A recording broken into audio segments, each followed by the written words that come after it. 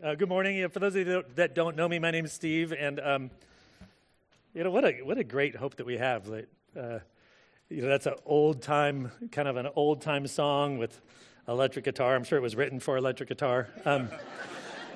But just realizing that this world, our hope lies beyond this world, and that God has better things in store for us is a great thing to remember. And God's people have been singing that for generations. That one day He's going to come back and take care of this mess that we've created. So I'm glad you guys are here. One thing before I get into my message. Man, it feels like so much has happened. I can't believe it's just a week ago. But last week, Leanne presented a staff with a February Valentine's thank you. And I just want to speak on behalf of all the staff. I know all the full-time staff here that just thank you guys for your generosity and your care for us. Really means a lot. The fact that you love us and care for us and put up with us is pretty remarkable. And somebody asked me at one time, if I've ever thought about going to another church, and I was like, seriously, do you think another church would take me? I couldn't find one, so we had to start one. So anyway, I should stay with my script. But if you're just joining us, we are in John chapter 4 this morning, and over the last few weeks, we've been looking at the reality of it, that when Jesus came, He came to set us free. He came to give us new life. And all of these people throughout, in these opening chapters, begin to follow Jesus for different reasons. And we've seen Jesus' different interactions with people. And, one of the things that Jesus has offered people, and He continues to offer people today, is that He offers people life. And we see people coming to Him and finding life in Him. A life that goes beyond all the things of this world. A life that's not just, I'll fly away and go to heaven someday, but it's a life that's anchored in the here and now as He gives us new life in His Spirit and changes the way that we live today. A couple of weeks ago, we saw Jesus interact with a religious leader of the day. His name was Nicodemus, and He told Nicodemus, Nicodemus, all your religion is great, but you ultimately need to be born again. Have new life from my Spirit if you're going to enter the kingdom of God. And we saw that God sent His only Son so that could be possible. And this morning we're going to see Jesus interact with somebody who's kind of on the opposite end of the spectrum from Nicodemus. A couple weeks ago we saw Nicodemus, a respected religious leader of the Jews. And this week we're going to see Jesus interact with a woman who, for a lot of reasons, was kind of probably marginalized even in her own society. And we're going to be seeing multiple things. You could pray for me this morning. As you can see, I'm kind of fumbling along. My shoulder is causing me more pain than normal, for those of you that know about my shoulder pain. But I've got a loose screw. So, yeah, people have known that. So, literally, it's not loose, it's broken. And so, hence my hand in my pocket. And every once in a while when I flail around, anyway. So, enough personal confession, but trying to stick with it this morning. But in our study, we're going to see that Jesus is going to interact with this woman at this well, and He's going to demonstrate to her that new life is found in Him. And we're going to see it really break out in 4 different ways, in 4 different kind of conversations. We're going to talk about this necessary journey that Jesus took, just kind of setting up the background for us in verses 1 through 6. Then we're going to see some real questions begin to be asked as Jesus interacts with this woman. Then we're going to see Jesus talk about living water. And then we're going to see Him end speaking about true worship. So why don't we just get into it this morning? Stand with me. I'll read verses 1 through 12 of John chapter 4. And then I'll pray, and we'll get into the text together. This is John chapter 4, starting at verse 1. It says, "When therefore the Lord knew that the Pharisees had heard that Jesus was making and baptizing more disciples than John, although Jesus Himself was not baptizing, but His disciples were, He left Judea and departed again into Galilee, and He had to pass through Samaria. And so He came to a city of Samaria called Sychar, near the parcel of ground that Jacob gave to his son Joseph. And Joseph's well was there. Jesus, therefore, being wearied from His journey, was sitting by the well. It was about the 6th hour. There came a woman of Samaria to draw water, and Jesus said to her, 'Give me a drink.' for his disciples had gone away into the city to buy food. The Samaritan woman therefore said to him, "How is it that you, being a Jew, ask me for a drink, since I am a Samaritan woman? For Jews have no dealings with Samaritans." Jesus answered and said to her, "If you knew the gift of God and who it is who says to you, 'Give me a drink,' you would have asked him, and he would have given you living water." She said to him, "Sir, you have nothing to draw with, and the well is deep. Where then do you get that living water? You are not greater than our father Jacob, are you, who gave us the well and drank of it himself and his sons and his cattle?" Let's pray. Father, I just thank you for this morning. I thank you for the encouragement it is to me to be with your people and just to praise you in song. And I just ask that as we enter into studying your word together, that you would empower me in my weakness to be able to communicate clearly, that you would open our hearts to hear your word, and that through it all, that you would transform us, and that Jesus would receive glory. Pray these things in Jesus' name. Amen. You can be seated. You know, in the opening verses, we see this kind of necessary journey in verses 1 through 6, and it's a really interesting kind of thing that happens. It says that when the Lord knew that the Pharisees had heard that Jesus was making and baptizing more disciples than John, he left Judea. You know, this is a really subtle kind of picture in these first couple verses about Jesus' intentionality, because if you've been with us in our study of John, the Pharisees are kind of like the bad guys in the Gospel of John. There's a couple different parties, and the Pharisees are, so far anyway, have been kind of like opponents number one. And we saw them oppose the ministry of John the Baptist, and now as Jesus is gaining popularity, the Pharisees began to take notice.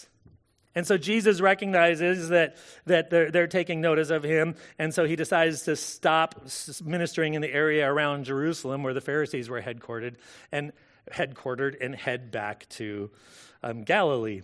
It's really subtle. But the reality is this, is that one day Jesus is going to give himself into the hands of the Pharisees and others, and he'll end up being executed. But it wasn't time for that yet. Jesus knew that. Jesus knew that he was beginning to draw their attention. Jesus knew that would ultimately lead to his death, but he had some work to do first. And so he decided to leave there and go back to his home region of Galilee. But to get through to Galilee, he had to pass through the region of Samaria. And so what we're going to find out is that Jesus had work to do in Galilee, but he had like some important work to do in the cities of Samaria, and there's going to be this little layover that we're going to look at while they're there. That's really important for us because what we understand is that Jesus came to seek and to save the lost. And here in Samaria, he's going to encounter a person that no good Jew would talk to. And we're going to see like his life-changing ministry in her life. It says that verse 4, he had to pass through Samaria. I think there's two different senses that we're to understand that. One of them is that geographically, to get from Jerusalem back to Galilee, the quickest route was to go through Samaria, so you had to go through Samaria unless you were going to take this big detour. But I think that it's even more than that God had some work for him to do in the city of Samaria, and we'll talk about the Samaritans in a minute. And so Jesus had to go there because he had work that needed to be done. And we see in verses 5 and 6 that he comes upon this the city of Samaria called Sychar, near the parcel of ground that Jacob gave to his son Joseph. And Jacob's well was there. And Jesus was weary. And he sat down there by the well and was taking a rest, right? It's about the 6th hour. It's high noon. It's the hottest part of the day. Jesus gets to the city of Sychar in Samaria. He's weary and he's tired and he sits down to take a rest. You know, I just want to make one comment before we move on. This is all just kind of background. But Jesus shows us something, and he's the perfect Son of God. But he shows us something here, that our journey in this world at times makes us weary. You guys know what I'm talking about?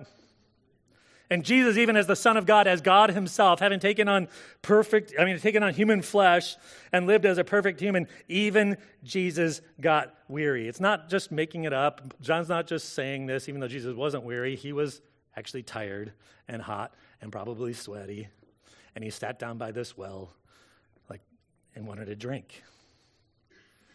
You know, our journey in this world often makes us weary. And he encounters a woman whose journey in this world had, and we'll see this in just a minute, made her weary and thirsty.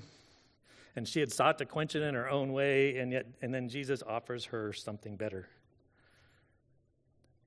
I think there's something just really honest about our lives that we need to come to grips with. That oftentimes I think we think that this world we live as if this world's our home, as if this world is going to give us everything we want. We strive and strive and strive and strive, and we just end up being seemingly surprised when it doesn't deliver everything that we think it should promise us. You don't know what I'm talking about? Jesus was weary not because he put his hope in the wrong place, but he encounters a woman who sought to quench her weariness and thirst in her own way. And he steps in to minister to her, and he would desire to minister to us in the same way. Back to the book of Hebrews, we don't need to turn there. I don't even have these verses on the screen, but it says this. It says, talking about Jesus, it says, since then the children share in the flesh and blood, he himself likewise partook of the same, that through death he might render powerless him who has the power of death, speaking about the devil. He's like, because we're weak and we get weary in this world, Jesus himself took on flesh.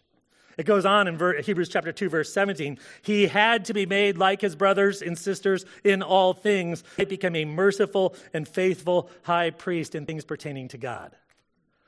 Like Jesus walked in our shoes.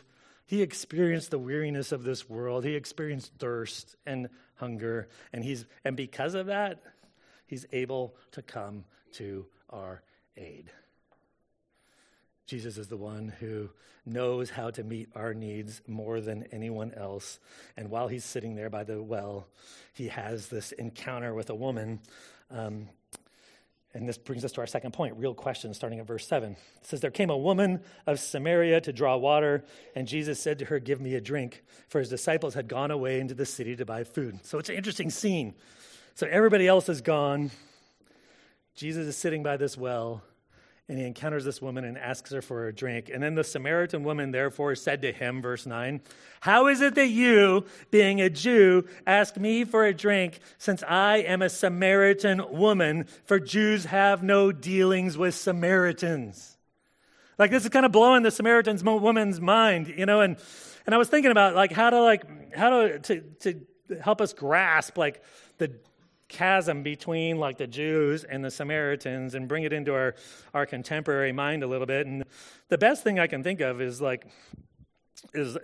what living in what it would have been like to live as a black person in Jim Crow South. You know, the year is 1943. And you're living in Birmingham, Alabama. And the scene's unfolding there. You can think about it in black and white if you want to. Full color for those of you that are older. Anybody? How many of you guys were alive in 1943? Okay, a decent percentage of you guys. So this isn't that long ago, contrary to what it looks like. Sorry, that was a little dig. You guys, that just sailed right past you guys. You're too old to remember. You're too. Oh, there you go.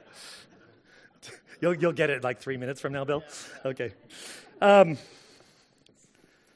imagine this scene at a bus stop. And there's a group of black ladies waiting for the bus underneath this tree in the shade and enjoying the shade. And then there's another lady, also black, who's standing out, not hanging out with those other ladies, kind of all by herself. This lady coming to the well in the middle of the day, at the hardest part of the day, there's some indication there that she probably wasn't able to come with everybody else. She was socially excluded. So there's this woman kind of standing out in the sun, waiting for the bus, as another group of ladies is standing in the shade, and they're all talking, and she's just standing by herself. And the bus rolls up, and one of the ladies in the group in the shade's like, you know what? So when they see her getting on, why don't we just wait for the next one, right? We're just going to wait for the next one. So this lady gets on the bus by herself. And she goes to pay in Birmingham, Alabama in 1948. If you were black, you would have to enter the bus, pay your fare, and then exit the bus, walk outside, and come back in the bus in the door in the back, because Like, we wouldn't want you to walk past the white folks in the aisle, right? That's too horrible. I'm being sarcastic, so please, yeah, right? And so she's paying her fare, and she glances back, and she sees back in the back of the bus, which is the section reserved for, like, all of the people like herself. There's a white guy sitting back there. She doesn't know what to make of it. So she makes her way to the back of the bus, and she gets into the back of the bus, and they're like the only two people on the bus. The entire white section of the bus on the front is empty, and yet for some reason he's sitting back there. So she kind of nervously sits back there, and she gets out her, like, thermos. What did they drink out of in 1948? They didn't have a Yeti, whatever. Her Stanley thermos, right? And she pours herself a cup of water, and she's kind of nervously drinking it, wondering why this white guy's in her section. And please don't hear me say, I'll just better say this so I don't get the hate mails. I'm not saying that Jesus was white and this woman was black, okay? Just go with me. It's an illustration. In fact, the Jews and the Samaritans were actually, like, related to each other, so they were ethnically similar, but the divisions between them were even bigger, I think, than the divisions between the blacks and the whites in the South.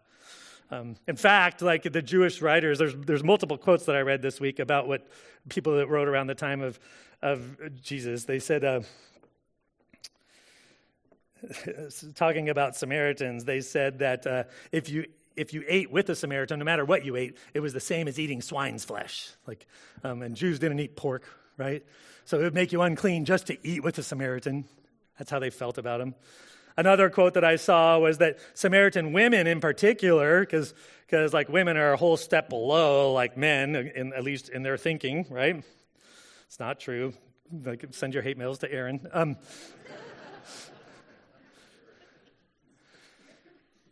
It said that a Samaritan woman, that a Samaritan woman is, like, perpetually unclean, and so that if you were to, like, engage with her at all, it would make you unclean. These are all, like, things in the ancient world that they believed. So there's these deep divides, even though they weren't visibly by skin color. There was deep divides. And so this guy in the back of the bus with this woman asks her for a drink and ends up drinking out of her same thermos. There's some serious tension here. In fact, what we find out that happens then is that this woman looks at him and says, like, why are you, a Jew, asking me, a Samaritan, for a drink? Then John tells us, for Jews have no dealings with Samaritans, right? They are too far below them to speak. See, I hope you can feel the tension of this for a moment. There's this awkwardness and this tension, and I have a ton of respect for this woman because she doesn't back down with Jesus. She pushes, and it goes on. She asks that question. There's these deep divisions between them. And what Jesus does is he crosses hundreds of years of animosity and segregation by speaking to her. And even more than that, by asking her, putting himself in a place where he allows himself to be served by her.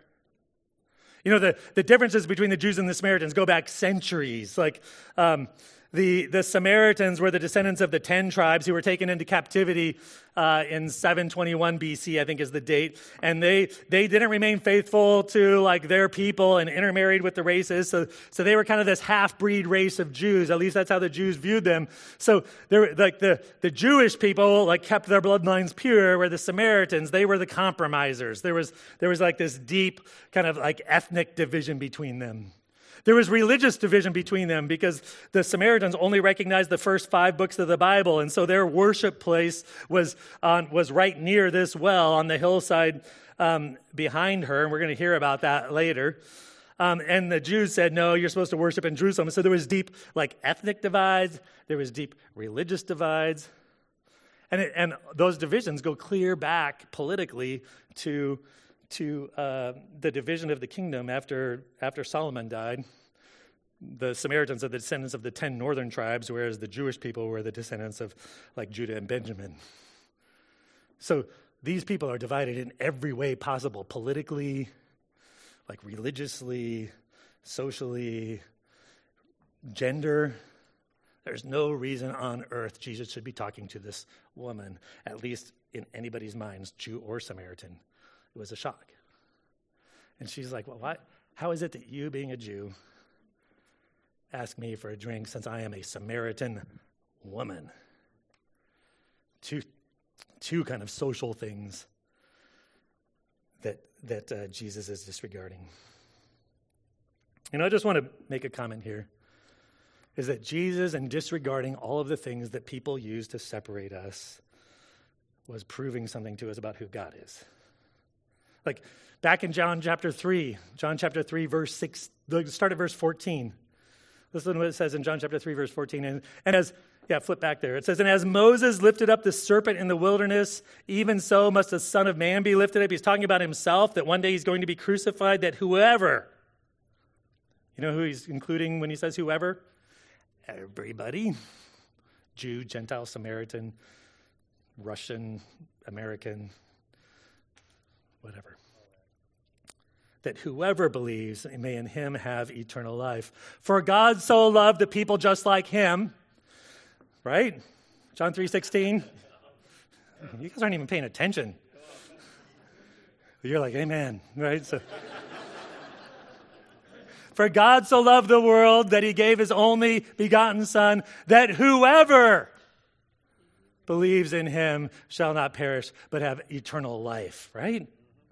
And here's this Samaritan woman at the well, and Jesus comes to her, and he engages her, and he crosses all of these boundaries, the political isolation, the ethnic isolation, the religious isolation, and he begins to speak to her and care for her as a person. It shocked her, like, why are you even talking to me, was her response. I guess that Jesus should be a challenge to us here. Because what is your willingness, what is my willingness to cross the boundaries that our world creates say about how much of the heart of Jesus that we have? Or do you just engage the people that are just like you? What is your willingness to cross the boundaries that this world establishes between people say about what you have, like whether or not you have the heart of Jesus?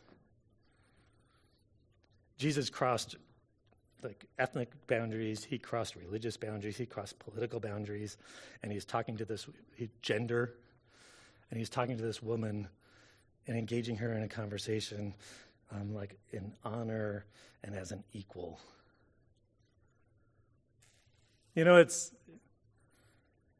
We claim to be people who know the truth, and yet do we just sit comfortably by and engage people that make us feel comfortable, or are we willing to talk to the Samaritan women in our life that are as far removed from us as they could be, or not? Jesus is showing us here that, that his work and the message of the gospel is for every single person. And all those things that divide us, politics, geography, skin color, gender, lifestyle, Jesus loves every single person, and he seeks to engage them. And if we're honest with ourselves, I think most of us, and it was a problem in the early church. If you read the book of Acts, everybody thinks, oh, I want to be like an Acts church, like a church just like it was in Acts. Everybody heard that? Well, the church in Acts chapter 6, they were neglecting the widows who were ethnically different from them in Acts chapter 6. Acts chapter 10, they were upset because dirty, rotten Gentiles were getting saved. Acts chapter 15, they had to have the first church council to fight about this thing and decide can Gentiles actually become Christians or not? And then all through the epistles, you see people talking about needing to tear down the divisions that we create racially and every other way in our lives. It's part of the human condition where we have ourselves in the in group and everybody else in the out group, whoever you are. And what Jesus does here is he's like, you know what, he came to die for the whole world and engage the whole world, and he was willing to cross boundaries to do that. And he engaged this woman who, by indication that she's at the well by herself in the middle of the day to get her water, probably tells you that everybody else had discarded already. I think it's a challenge for us because it's so easy for us just to stay comfortable with our own cultural, religious, and linguistic tribe and resist crossing the barriers that exist between people for the sake of the gospel. The early church struggled with it, and if we think we don't struggle with it, we're probably deluded. I'll just leave it at that this morning so far. Jesus sought to picture the love of God and cross those barriers so that she could have a real encounter with the Lord himself. You know, it's interesting. Forget where I am here in my verse.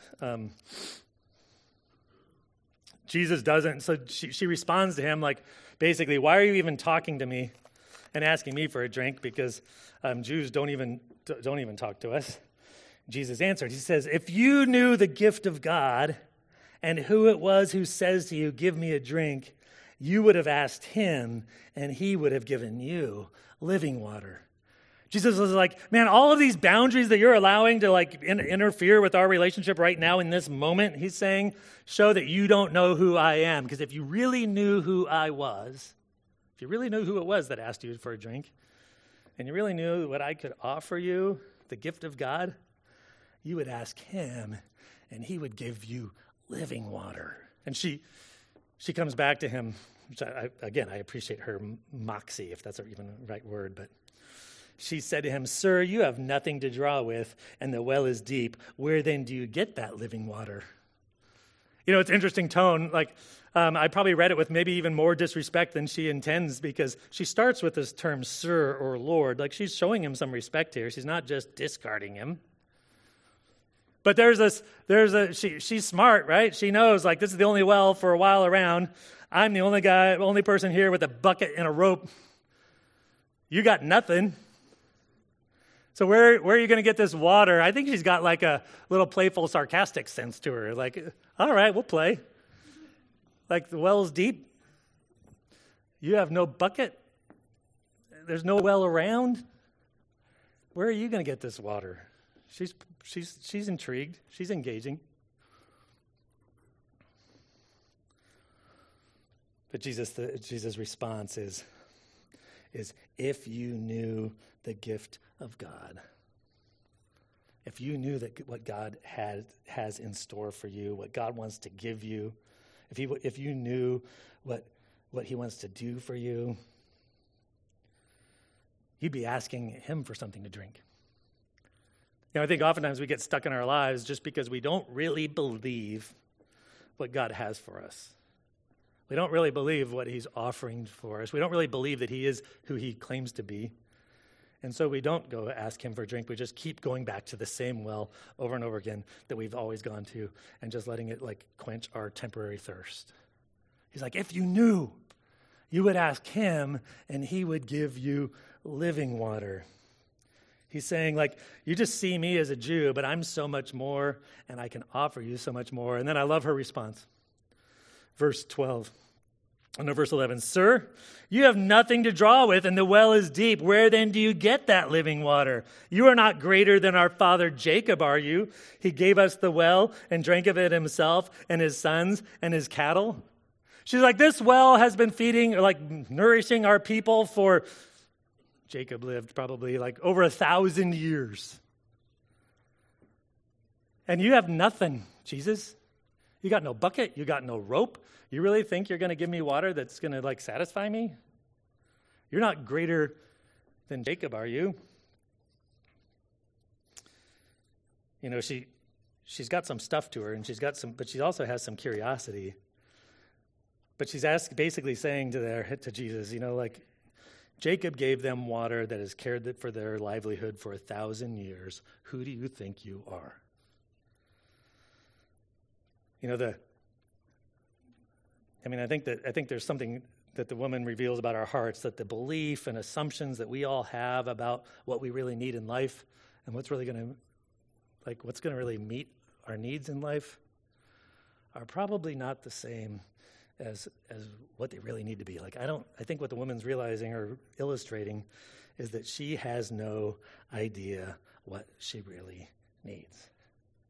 She thinks she needs some temporary water that she's going to have to come back for again tomorrow. But Jesus offers her living water. And that brings us to our third point. He starts off in verse 13, making some pretty strong personal assertions. Look what he says. Jesus answered and said to her, everyone who drinks of this water shall thirst again, but whoever drinks of the water that I shall give him shall never thirst. But the water that I shall give him shall become in him a well of water springing up to eternal life. There's a couple of things I want to point out there. First of all, this is the first time Jesus begins to talk about himself in the first person. He says, whoever drinks of the water that I shall give. Then he says it one more time, right? He says it twice. Like, I am the one who gives living water so that you will never thirst. The other thing that's interesting that he does is he switches gender. Look what he says.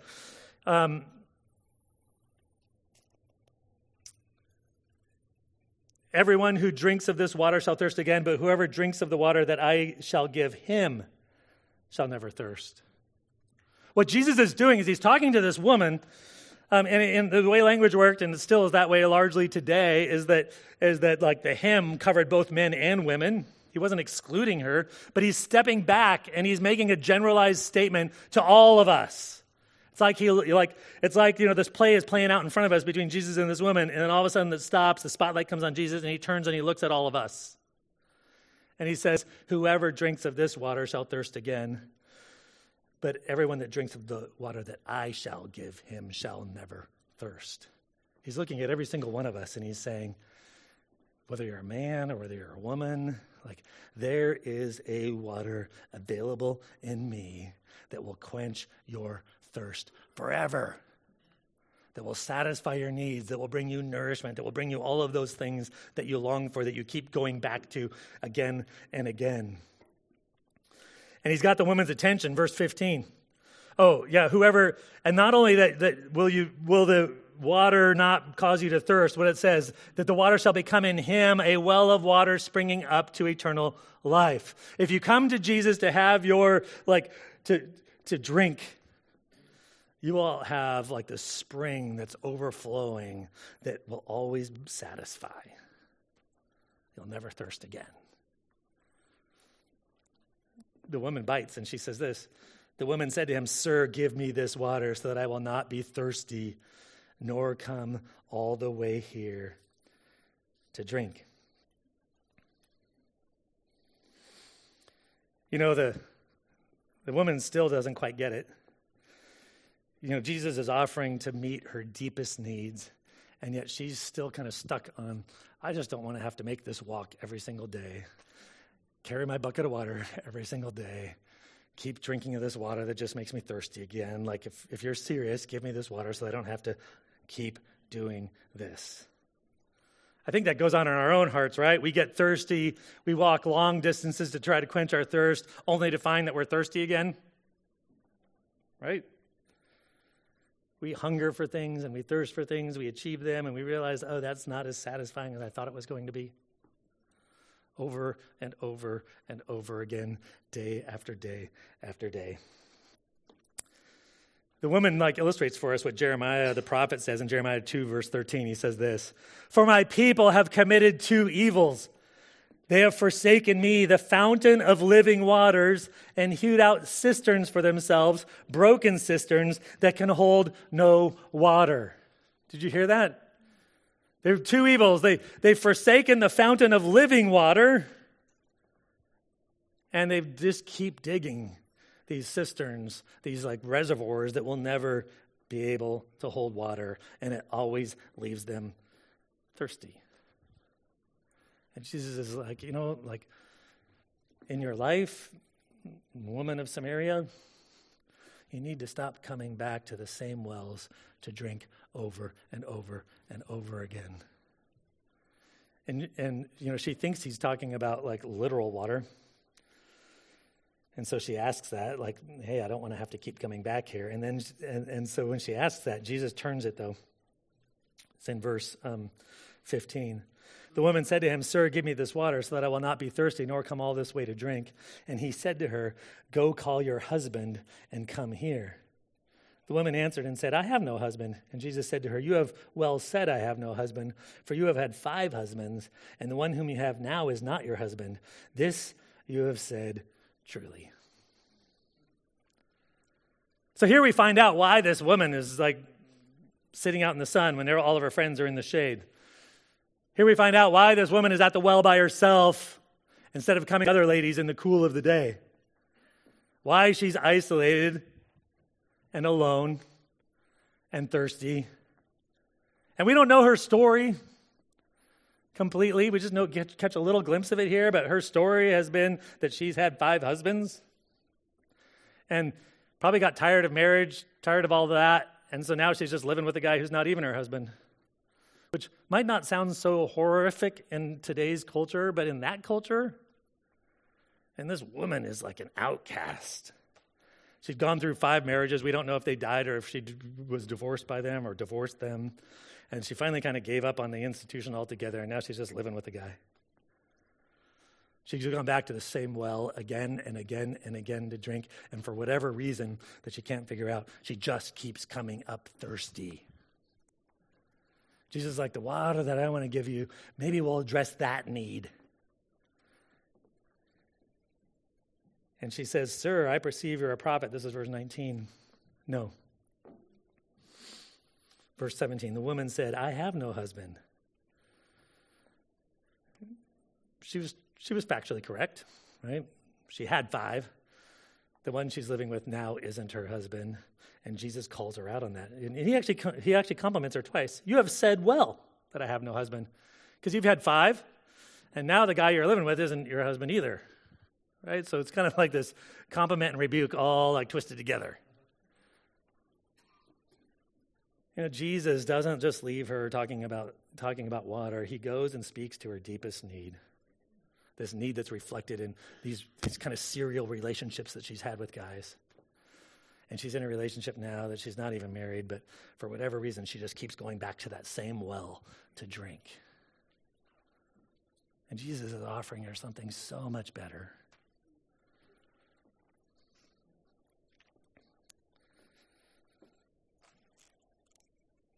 I guess that there's this question, though, because he tells her whoever drinks of the water that I give him shall never thirst. How many of you guys have experienced that? I don't know about you, but I've come to faith in Jesus. I've drunk from his well, and I find myself hungry and thirsty for all sorts of things. I mean, we long for deeper connection with God. We thirst for more intimacy with him. We thirst for like a relief from our anxiety. We thirst for, you can just fill in the blank. I thirst for whatever. Security, affection, money, a clean conscience. The human condition is somewhat thirsty. So what's Jesus saying when he says you'll never thirst? Is he just giving us a bunch of religious BS? Hey, bait and switch, come to me and you'll never thirst again. And yet here we all are, and all of us experience some thirst at some level. Is he mistaken? I think the answers for us is in what he says next, because the water that I give him shall become a well of water springing up to eternal life. What he's saying is that when you come to faith in me and you experience the work of my Spirit upon you, and that's what he's talking about, that this work of the Spirit of God that comes upon us, and that, because back in chapter 3, he talked about the water and the Spirit, and you have me indwelling you, and you've received new life from me. You never have to thirst again. In fact, this work of the Spirit of God will always be there to satisfy you. It'll spring up within you, but the reality is that we just often don't drink. He offers us satisfaction and joy and a quenching of our thirst, and yet we just don't drink. We go everywhere else. Right? We go to the internet or to social media or to serial relationships like this woman, or we go to thing after thing after thing after thing, when Jesus promises that he is the fountain of living waters. He's the one that will ultimately satisfy, and that when we come to him, like, we'll have this unquenchable ability to find our thirst met in him. The question is, are we going to come to him or not? Or do we go everywhere else like this woman had been doing? Andrew Murray, who was a missionary in South Africa, like in the 1800s, I think this quote's helpful. He says this. It says, God desired to reveal himself in and through his creatures by communicating to them as much of his own goodness and glory that they were capable of receiving. But this communication was not meant to give created beings something that they could possess in themselves, having full charge and access apart from him. Let me read that again. This communication was not meant to give created beings something that they could possess in themselves, having full charge and access apart from him.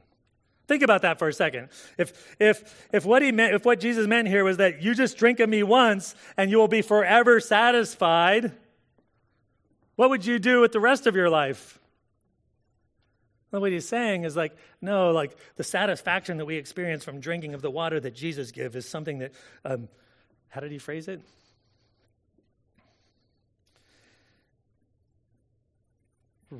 He goes on, rather, God, as the ever-living, ever-present, ever-acting one, who upholds all things by the word of his power, and in whom all things exist, meant that the relationship of his creatures to himself would be one of unceasing, absolute dependence. What Jesus is saying is it's not just one dose and you're good for the... No, it's he is always available to satisfy our deepest thirsts. And we can come to him again and again and again. In fact, he created us to live in constant dependence upon him, not to just go get what we need from him off the shelf and then just live independently from him. The life that Jesus gives is a life of one where we constantly live in dependence upon him and find ourselves nourished and our thirst quenched in him. I don't know about you, but I need this morning. I wrote this in my notes this morning. Because I have to confess to you, I can't say that I never thirst, right? We look around and there's all sorts of stuff we thirst for. I so often just continue to live in all the cultural assumptions that our culture tells me of what I need, just living in cultural complacency, of wrongly assuming that I even know what I thirst for, let alone know how to get what I thirst for. And Jesus is the one who says, no, I'm the one in whom your thirst will be forever quenched. Yeah, I think I need to hear the same thing that the woman was hearing. If you knew the gift of God, Steve, and who it was that was saying to you, give me a drink, you would ask him and he would give you living water. Do we? Do we know that Jesus is the one who will ultimately satisfy? Jesus is the one that we ultimately need. Jesus is the one that will ultimately bring us all of that security that we long for, that this woman was in these serial relationships over.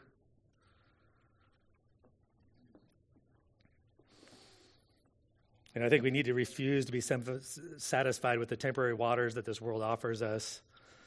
Let him expose our deepest areas of thirst and sin.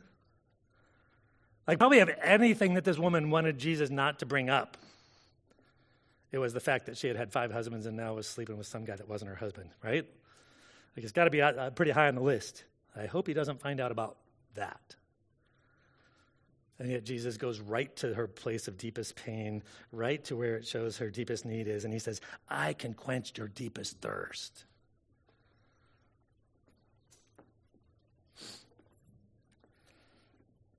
So let him expose our needs of deepest thirst. He's loving and gracious and gentle to do so. Come to him in faith. I need to remind myself of what he promises and who he is. All the stuff that we go to every single day, it's all just a cheap substitute for what Christ has to offer us. And then we need to drink. We just need to believe, humble ourselves before him, pursue him, because he's the one that can satisfy our deepest needs. Well, my time is up. I didn't realize my time is up this morning, but I'm just going to end at point 3 then.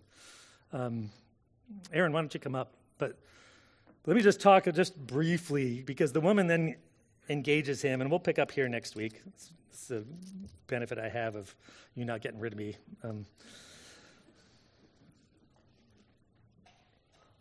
But the woman said to him, "Sir," verse 19, "I perceive that you're a prophet. Our fathers worshipped in this mountain, and you people say that Jerusalem is the place where you ought to worship." And Jesus said to her, "Woman, believe me, an hour is coming when neither in this mountain nor in Jerusalem shall you worship the Father." I think the woman is, and we'll talk about this more next week, I don't think she's just trying to change the subject. I think she's hearing what Jesus is saying, and that Jesus, a Jew, is offering her, a Samaritan, like satisfaction and joy in her life that she has never experienced before. And he's crossing all of the boundaries that we create in this world to do it. And she's like, "Oh, you're a prophet." And so she tests him one more time. Like, are you going to be a Jew or are you going to be a Samaritan? Who's right? And we'll talk about this next week. But Jesus' response to her is that, no, it's those who worship in spirit and truth. It doesn't matter if you're Jew or Samaritan or American or Mexican or Ukrainian. Like, he offers life and joy and living water by the power of his Holy Spirit through himself. And so as we sing, I just want to challenge you guys, like, I think we're a lot more like this woman at the well than we realize. We keep coming back to the same wells to drink.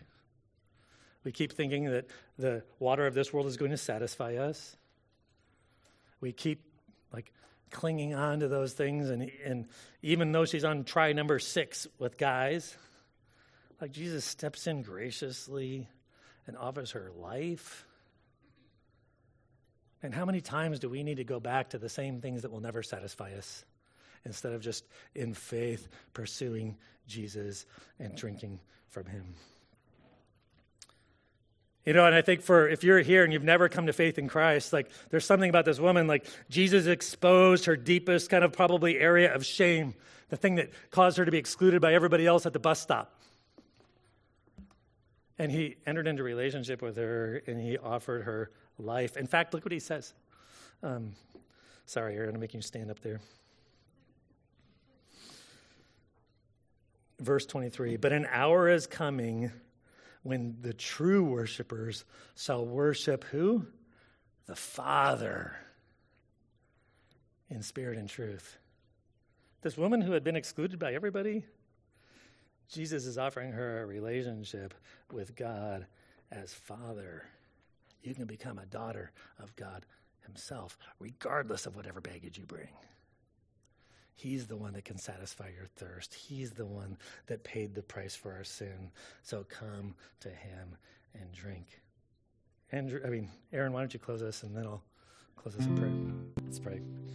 Father, just thank you for the truth of that song, that all we have is you, that you are our life, that you are the source of living water, that you're the one that gives life amidst all of our brokenness. And Father, I just ask for each of us here, that we would pursue you, that we would come to you as the source of living water, and we wouldn't just keep going back to the same things to drink that will never satisfy us. And forgive us for, that inclination of our hearts and that posture where we pursue so many other things other than you.